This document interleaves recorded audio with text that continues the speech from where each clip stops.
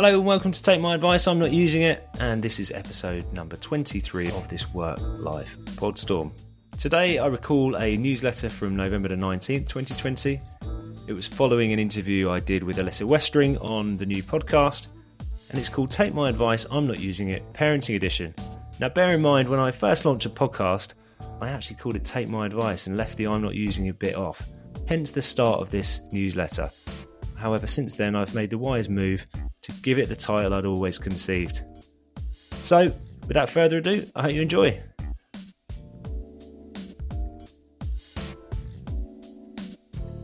The original plan was to call my new podcast Take My Advice, I'm Not Using It. It's a bit of a mouthful though, so I lopped the end bit off and kept it in as a segment at the end of the show. As well as the interesting psychology behind why we often struggle to stick to our own advice, it just makes me feel better when experts tell me that they don't get it right all the time either. Call it free counselling.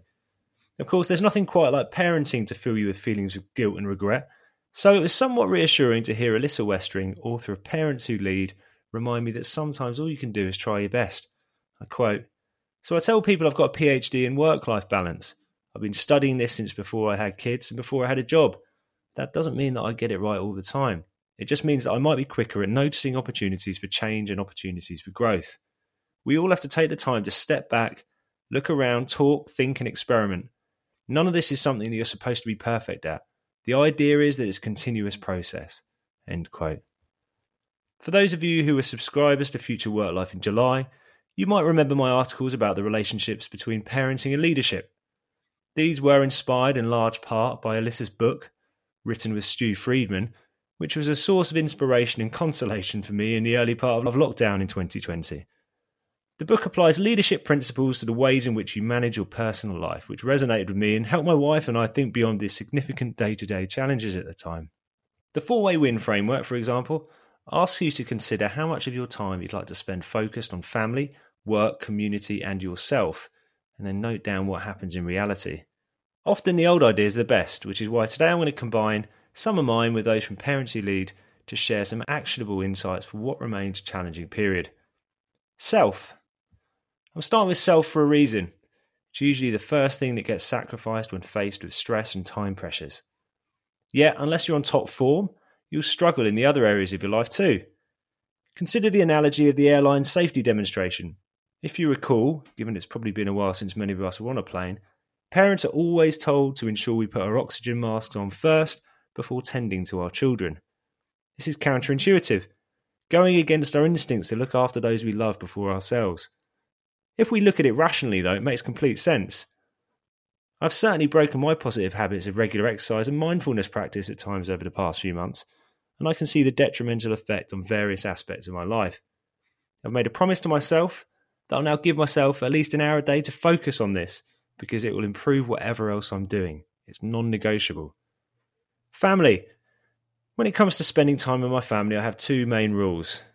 Number 1, my wife and I create a weekly work schedule to ensure we clearly communicate with one another who is available when, which days each of us does drop off and pick up from school, and how much time we each have to work. To be clear, neither of us ever feels like we have enough time to do everything we need to, but at least we have some clarity of what's happening when. The less uncertainty in life, the better at the moment.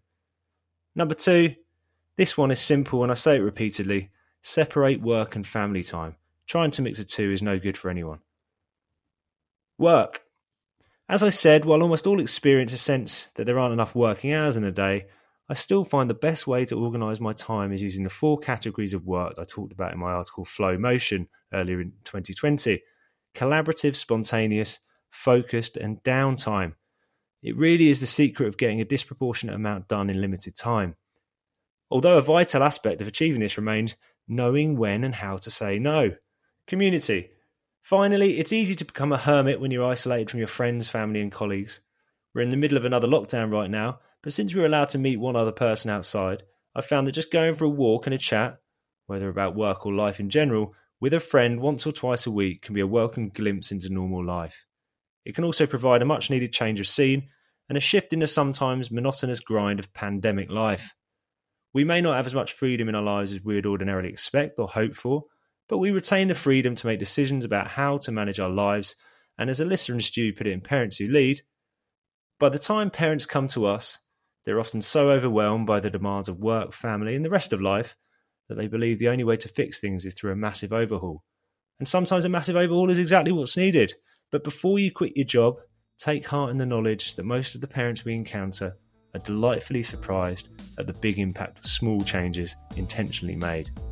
Thoughtfully designed experiments, for example, can generate four-way wins that shift how you feel about your lives without radically changing how you live them. You can listen back to my conversation with Alyssa on episode 5 of Take My Advice, I'm Not Using It. Thanks for listening, and until tomorrow, have a lovely day.